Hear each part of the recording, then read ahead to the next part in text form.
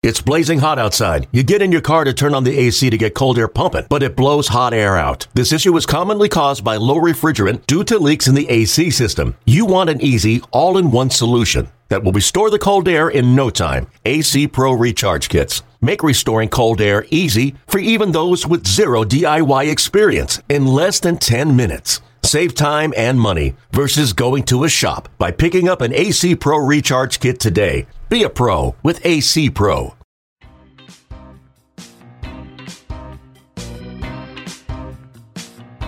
All right, welcome back to the Yankees Magazine podcast. How y'all doing? We have some little change now. Hillary has gone off to make her own podcasts, and so right now you're stuck with Nathan Macaborski. Say hi, Nate. Hi there. And I'm John Schwartz. Hello. We'll get better at this, I promise. And we have a special guest today. We have from Yankees on Demand, Alex Day. How's it going, John? It's going well. Thanks for asking. It's really kind of you. So, we're going to talk about a couple things today. We're going to talk a little bit about some sad news that we had in the Yankees family this week when we lost Mel Stottlemyre. We're going to talk about much happier news, which is the upcoming Hall of Fame announcement, which I think it's pretty safe to say should prove relevant for Yankees fans. And we're going to start things off, though, by talking about a trip that Alex and I were on this past weekend to meet a new Yankee, James Paxton. So, Alex, why don't you start us off and just, what did you see this weekend? Yeah, so we traveled up to Eau Claire, Wisconsin, not really knowing what we were going to expect. I mean, we expected Wisconsin to be pretty barren, and it was, and we had never met Paxton, and Paxton had never met anyone from the Yankees organization. So going into it, it was kind of funny that we were going to be James Paxton's first impressions of the Yankees organization. I mean, quite literally, we actually did present him with his Yankees uniform. No joke. Yes. He earned his pinstripes and held up his jersey for the first time. But we did some fun things with him. Observed one of his training sessions where he lifted through, did a little flat ground work. We sat down for about a 45-minute interview with him.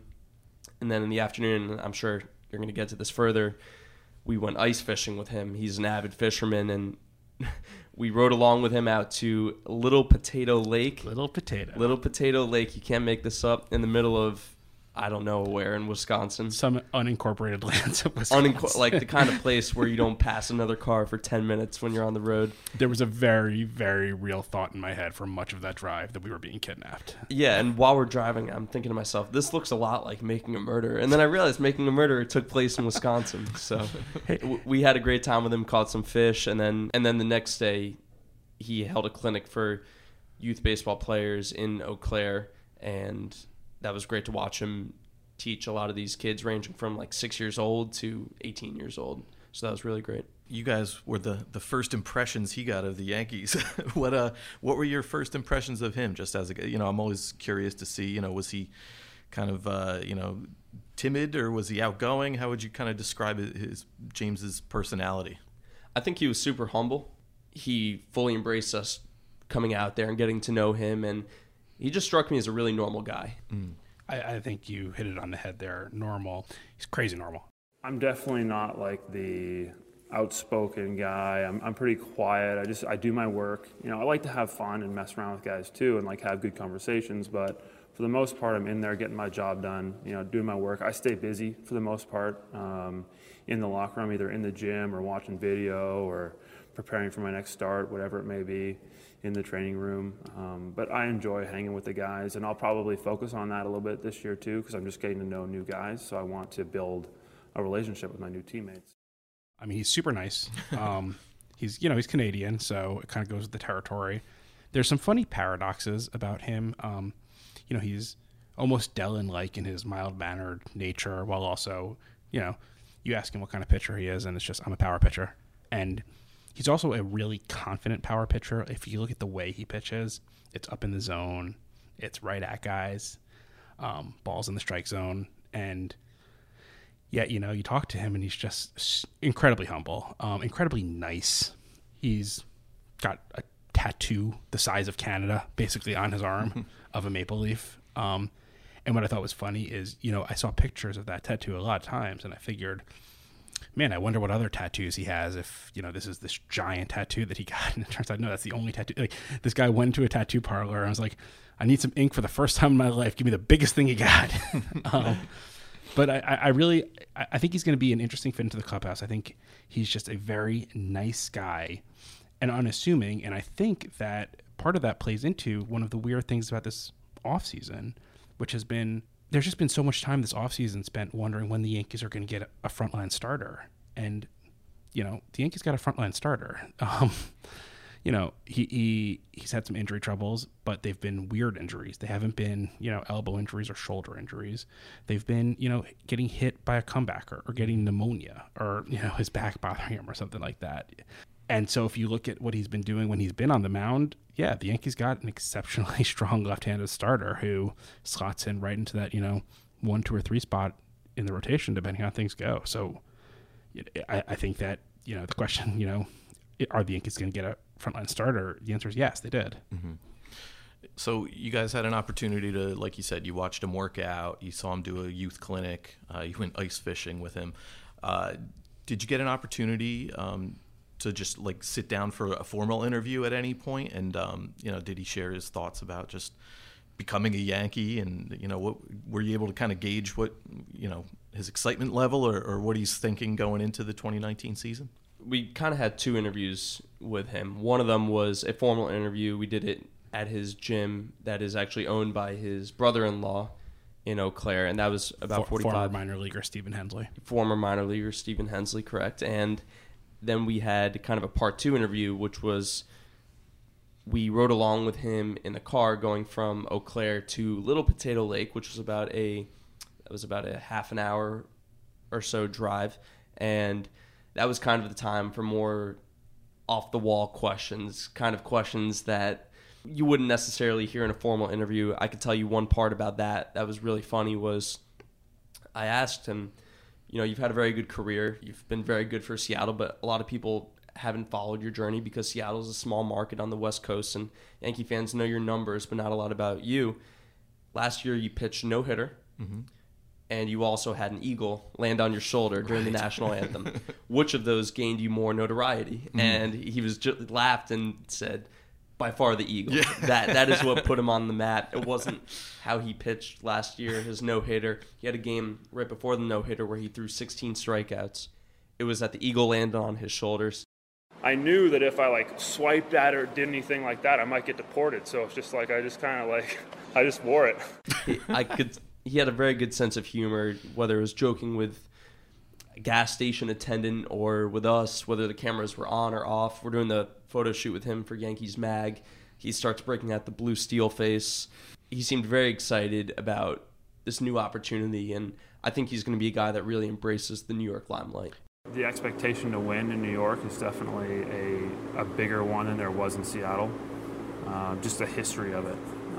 And I'm excited to be a part of that. I think that pressure is something that I can respond well to. I think it'll push me to up my game.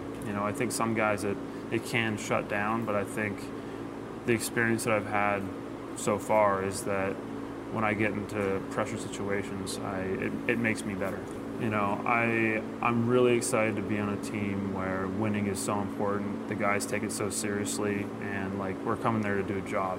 We're doing it all together. We've got the same goal. We know what we want to do. It seems like the guys go in there and it's about business. It's about getting the job done and bringing it every day, and that's what I'm looking forward to.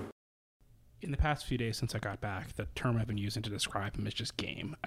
He was up for everything we threw at him. When we go on these trips, and now I want to talk a little bit more about some of the stuff that you do with guys, besides for the trip that I went on with you, but you're always kind of throwing things at the wall, and, you want it to be a little bit wacky and goofy, hoping that, you can get something different. You throw out the idea of ice fishing. That's usually going to be something that, that's the pie in the sky, and then we'll, bring it on back to, maybe dinner. But he was completely up for ice fishing. He was really interested in it, and then so, we got out to this lake, and it was, later in the day than maybe we wanted to, and it ended up working out nicely because we got sunset. But I'd say the first, 45 minutes on the lake, we were all laser focused on him, shooting him and, getting him time with the guides and everything like that. And, once we had all the footage we needed, we kind of looked at him and we're just like, look, man, you're done. You can go back whenever you want. He was just like, no, I want to catch more fish. And I want to dig more, I want to drill more holes and things like that. So, again, it just goes like we were on his time in his off season, which isn't that much longer. I mean, it's already, I can't believe it. It's mid-January. So in less than a month, he's going to be in Tampa.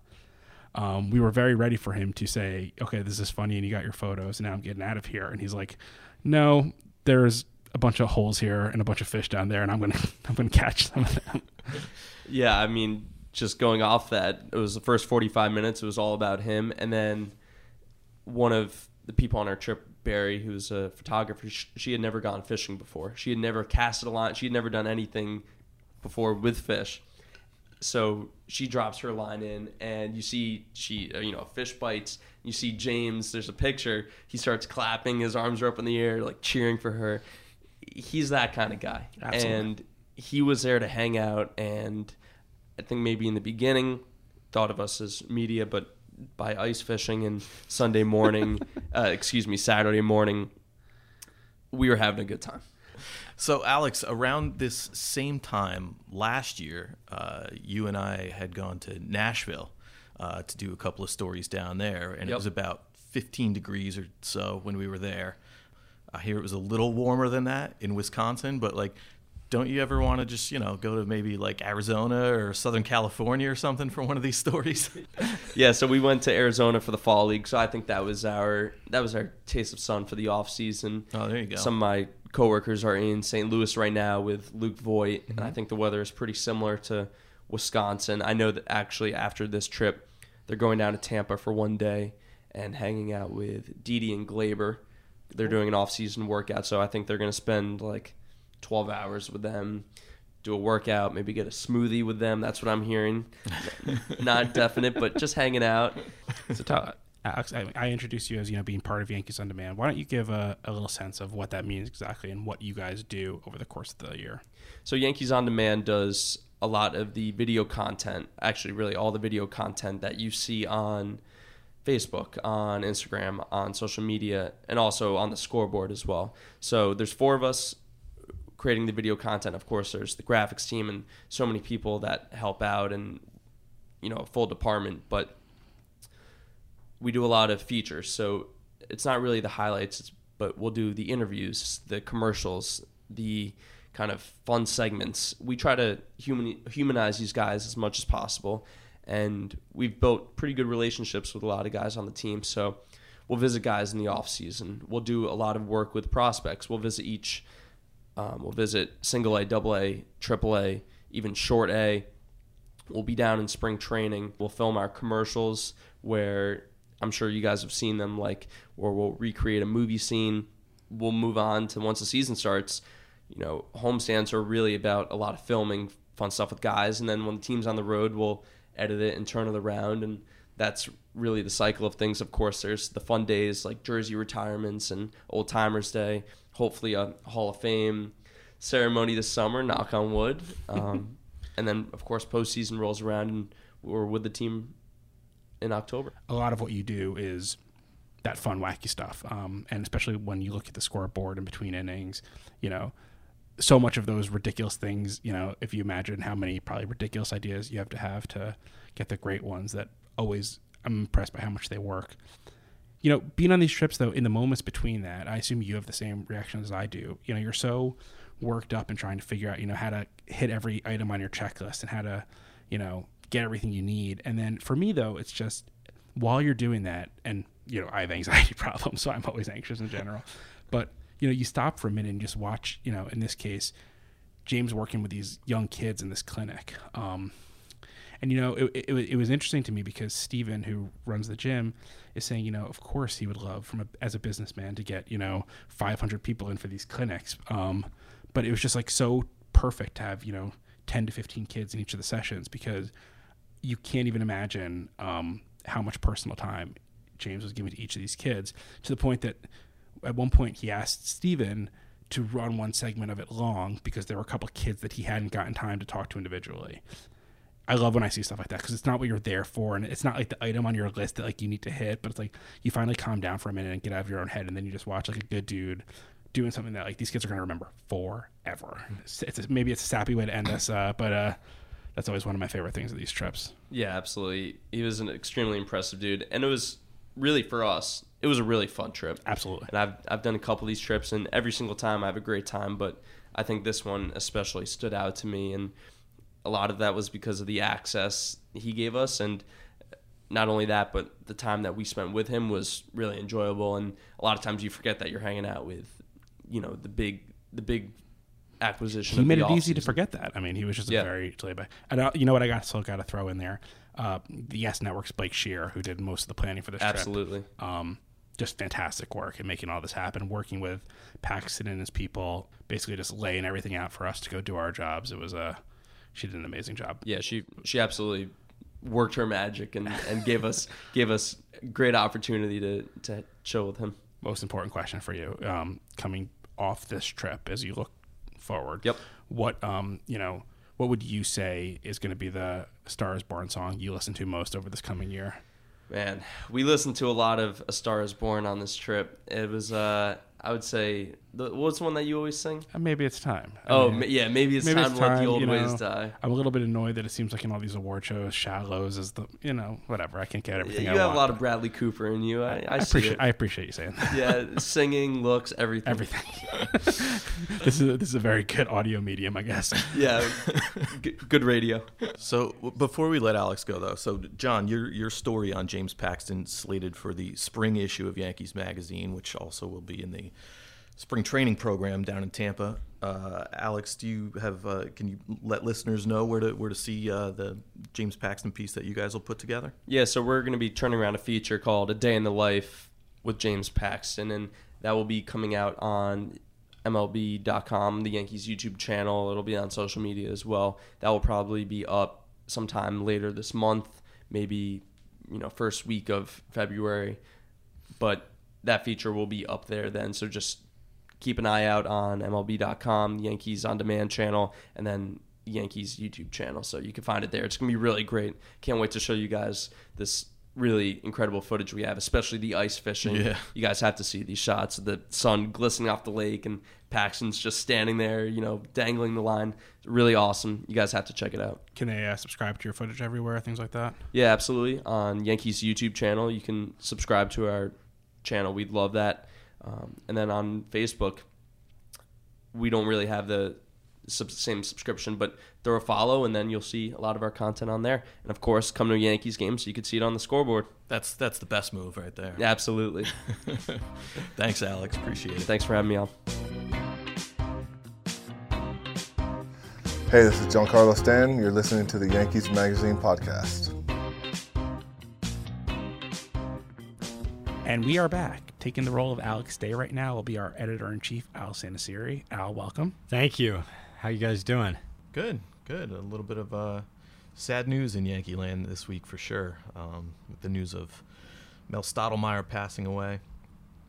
Just a really incredible career as not only a player, but of course as a coach, the pitching coach during that dynasty in the late 90s. And, I think we were all sad to hear it for sure, but thankful that we got to know him a little bit over the years. So, Al, you probably spent more time with him than either John or I did.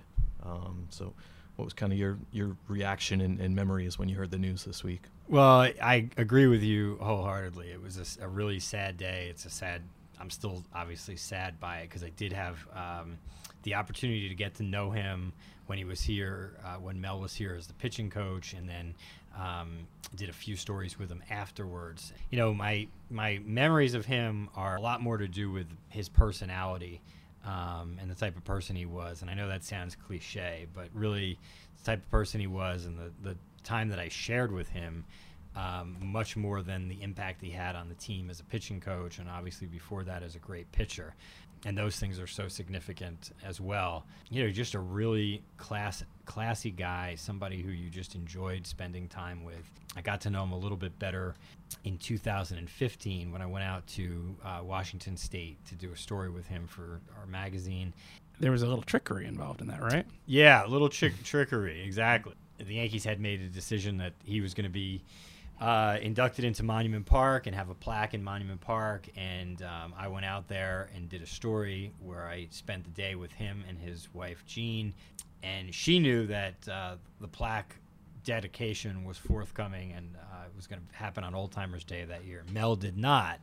So there were a lot of times while we were sitting there when I was interviewing him at lunch where she and I were kind of winking at each other when I was asking kind of questions about his legacy and things that kind of led to the story. So we ended up publishing the story on Old Timers Day, and he didn't see it or know about it until he literally got to the stadium and they announced that they were doing a plaque for him that day. I apologize for correcting you here, but it's even better than that, because what happened, it was a plaque ceremony for Willie Randolph. Yeah. So they were introducing all the guys, and the last guy to go was Mel, and he's sitting in the dugout waiting to be introduced, thinking they forgot him. Yeah, because that's they right. were going through all this stuff of bringing out his plaque and everything like that. Because he thought it was just a Willie ceremony, and then all of a sudden they announced that they're adding to the celebration. And yeah, I forgot some of the details, but it really was a remarkable day. It was just one of the more special days in Yankee Stadium history. Old Yankee Stadium, new Yankee Stadium. What also made it so special was his speech, which of course was not rehearsed because he didn't know about it. And, for a man who had really given his whole, decades and decades and decades, his whole working life, his whole life really, in time at least, to the game of baseball and to a lot of it to the New York Yankees, to finally get recognized at a time when he had severe health problems for many, many years leading up to that. Every day was kind of a blessing for me. I didn't know how many more days he had left. Yeah, that's it. I love hearing, stories about guys who become Yankees who grew up wanting to be Yankees. And despite growing up all the way out in Washington State, about as far from Yankee Stadium as you can get in the continental United States, he said, from the time he was a little kid, like 5 years old, the Yankees were the game of the week, probably the only game he could watch on TV. And he dreamed of being a Yankee. And not only did he become a Yankee, he just had an enormous impact on this franchise from, bursting onto the scene as a rookie. I just wrote a story in the October issue about like the greatest rookie seasons in Yankees history. And of course, you couldn't write that story without mentioning Mel Stottlemyre and what he did in 1964, starting 3 games in the World Series, all of them against Bob Gibson and the Cardinals. Coming of age for myself in the, kind of mid to late 90s and enjoying that run so much. And he was just such an integral part of all that. I think about that late 90s Yankees dynasty and, one of the real great runs the team's ever had, but certainly, one of the great runs any team has had more recently in the last 50 years or whatever. And, you think about what made that team so great, what separated those teams, from other teams. And really what separated those teams were their pitching staffs. So it's really easy to kind of look back on that great dynasty and wonder how many they would have won and how great they would have been without him. And in my opinion, I'm one to say the dynasty would have been far less great without him, and it may not have been much of a dynasty. And I know that's a significant statement, but really he was in a lot of ways a huge part of the foundation of what made those teams so great. the irony, of course, is that so much of his career came during this just, blah period of Yankees history. And there just aren't that many times when you can, pitch for this team for a while and have as little team success as he did. So, to go from, obviously you mentioned, those games against Bob Gibson, but then, nothing else really of note from a team perspective, to go from that to, his time as pitching coach here when it was just success on top of success on top of success. It's just a very appropriate and great, way to go out in a sense and to end your Yankees career. Yeah, I agree. And the sense that I got from, any pitchers that I've spoken to in talking about Mel, and, it hasn't been as much as some other, beat writers and stuff that were here at that time. But, while he would certainly, help guys from a mechanical standpoint and the things that pitching coaches often do and little tweaks here and there, he seemed to imbue this confidence in pitchers. I remember reading a story about how, when Mariano kind of first took over the closer's role and was struggling, Mel and Joe Torre sat him down and they, said, "What's going on?" And he's like, I don't know. I feel good physically. They said, "Well, you're our closer. You're not going anywhere." And that was just one example, but I feel like there were other stories like that where, look, I mean, major league pitchers, they have the tools they're there for a reason. They have the physical gifts, but the mental aspect of the game is so huge. And I feel like that was one of his stronger suits, was just giving these guys the showing them that the team, I believe in you, the team believes in you, and then they would take that confidence with them out on the mound. And that's the thing. I mean, even in the age of social media, I mean, no one's going to, speak ill of the dead.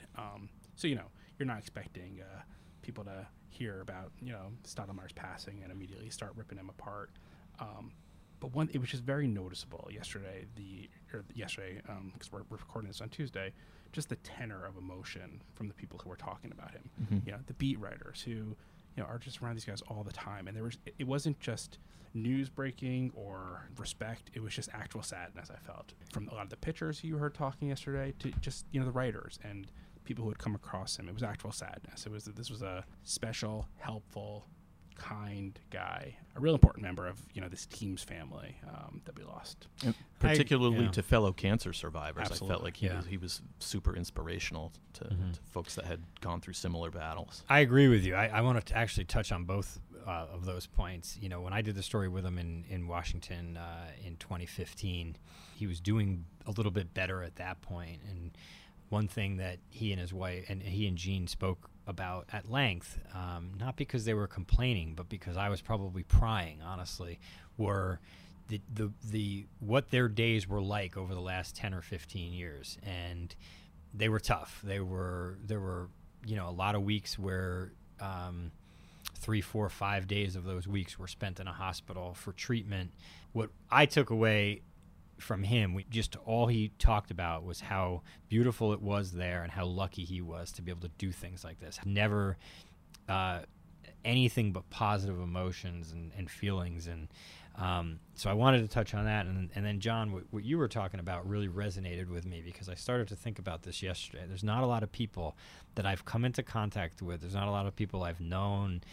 And I think everyone could say this. There's just a handful of people you meet in your life generally when they're alive or they've passed, that you cannot find a person who will say something bad about them. I've never heard a single person say anything bad about Mel Stottlemyre. This is a guy whose life intersected with thousands of people, whether it was fans, whether it was players, coaches, owners, whatever it may be.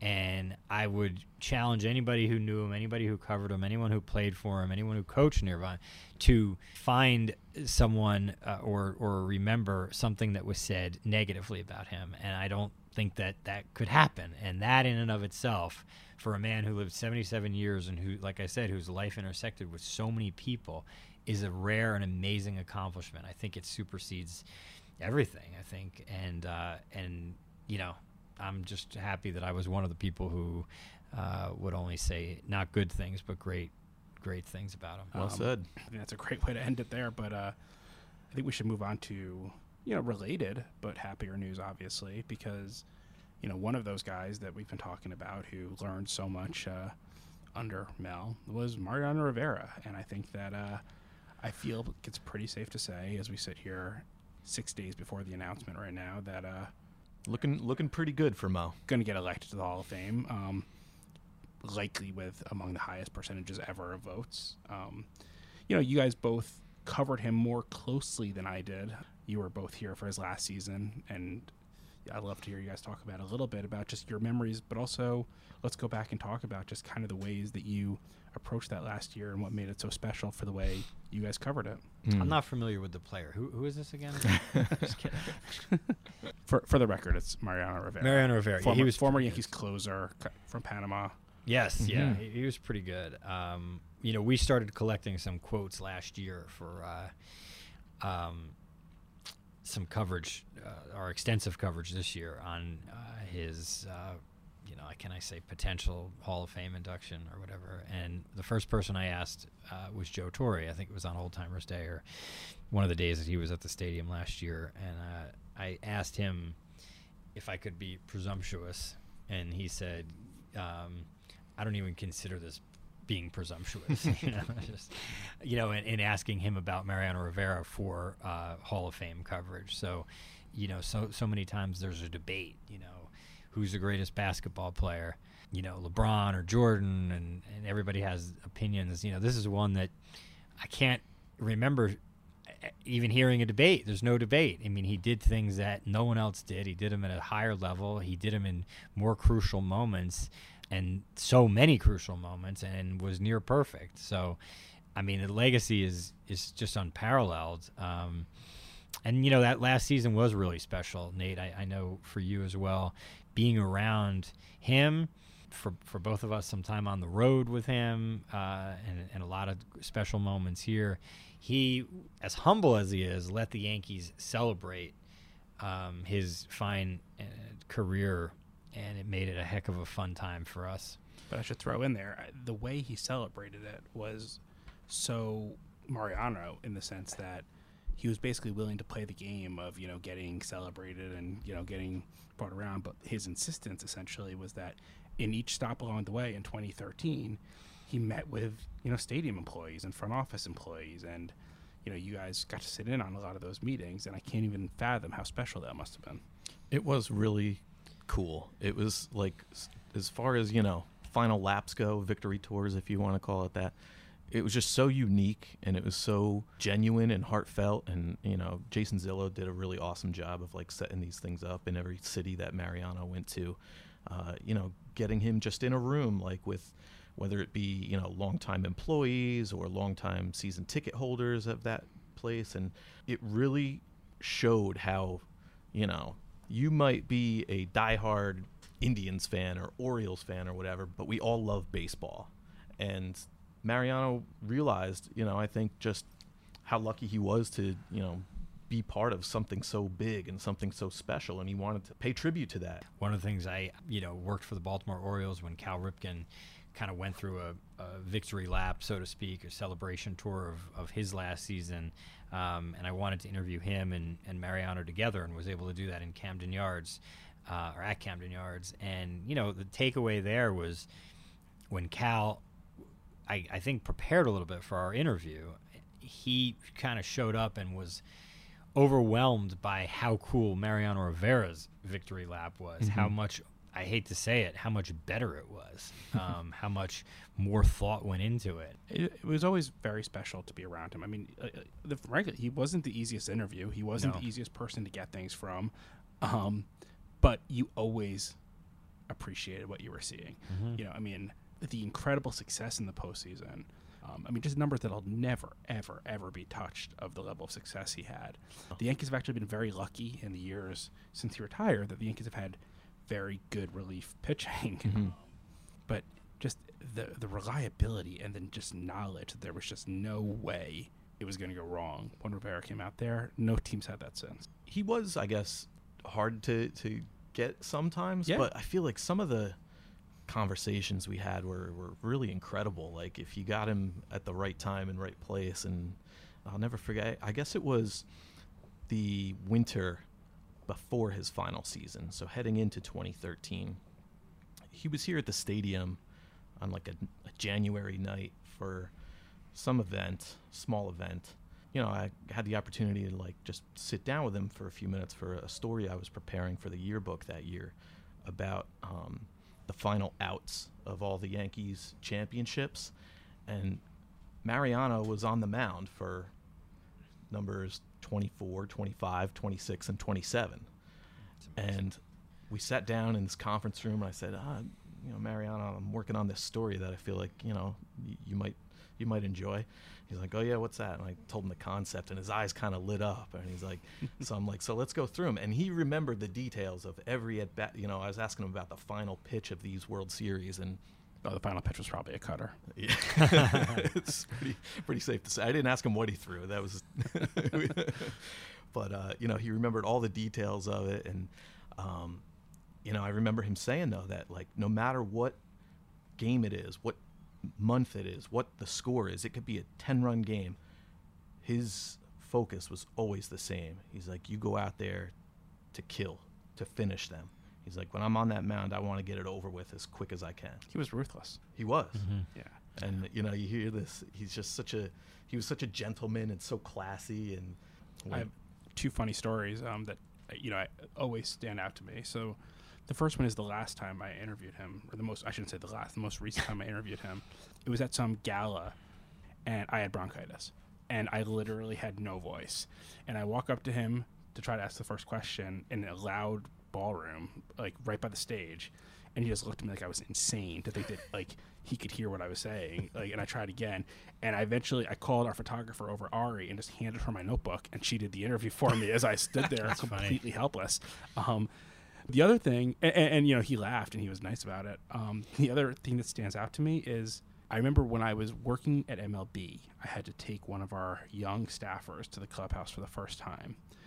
And, in the subway up from Midtown, we were talking about how to do clubhouse interviews, and I was giving her a little bit of a sense of, who is easy to deal with and who might be a little more challenging. And she needed Mariano for something, and I told her, it's not the easiest, but I'm going to introduce you, and hopefully it goes well, whatever. And after I introduced them, and I walk away a little bit because I didn't want to hover, and after like 3 minutes, she walks over to me, and I'm just like, oh, that was really quick. She's like, my recorder doesn't work.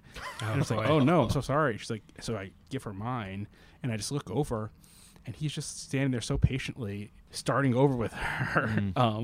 I'd given her warning that, look, he's the best ever at what he does, and you're probably not going to get that much time. And I just remember just watching as he was just like totally patient and like understanding that this was a girl, or a woman having a complete panic attack. And he just could not have like made her more at ease when it happened. I guarantee you she has retold that story. Yeah, I'm sure. We talked a lot about too, that his last season, I'll never forget being in the press box and hearing Enter Sandman and knowing it's probably the last time you'll ever hear it in this context at Yankee Stadium. And Joe Girardi did a really great thing by taking him out of the game with, 1 out left and not doing it himself, but having Derek Jeter and Andy Pettitte come out to the mound and get him. And those guys came up together. Like, those guys pitched together and played, alongside each other when there was no guarantee they were going to make it past single A or double A. So to be in that moment together, I know how emotional it was for Mariano. I think it was emotional for so many others in the ballpark that night. It was my favorite moment, here at this ballpark, along with our the last out of the 2009 World Series, and then the next year Derek Jeter going out. I was super emotional because I felt like it was a chapter in my childhood closing, even though I was an adult. It was like I'd been watching Mariano since I was 16, 17 years old, and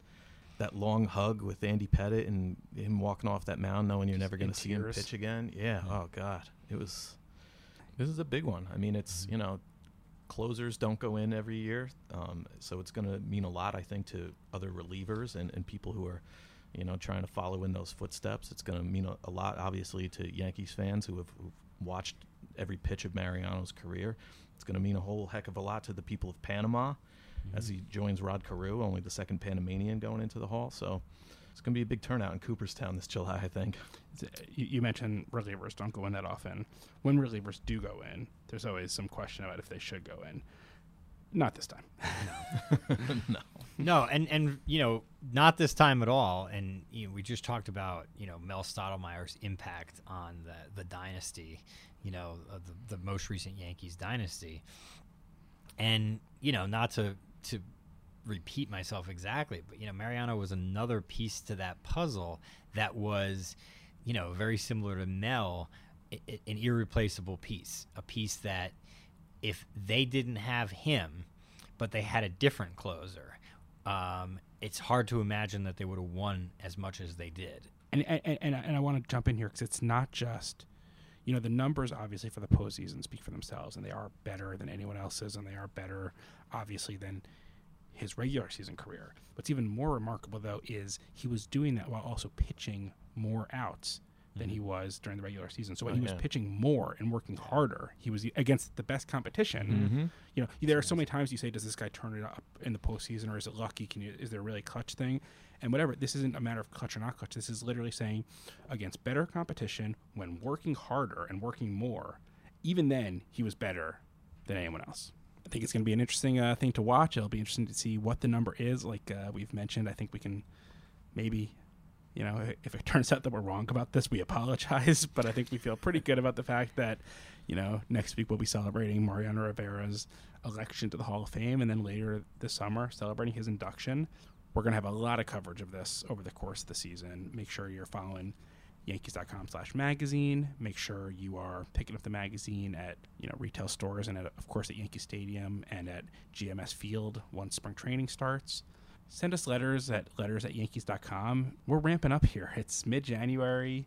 We have a couple more of these only before pitchers and catchers report, and once we hit the new year, things got a little bit busier around here, and it's going to continue to get busier. 2019 season is underway here. Absolutely. But that's good news because we're going to have a lot of really interesting and fun stuff coming at you this year. Stick with us. Let us know what you want to hear. Follow us on Twitter at Yanks Magazine, and we'll see you in a couple weeks. Thanks so much.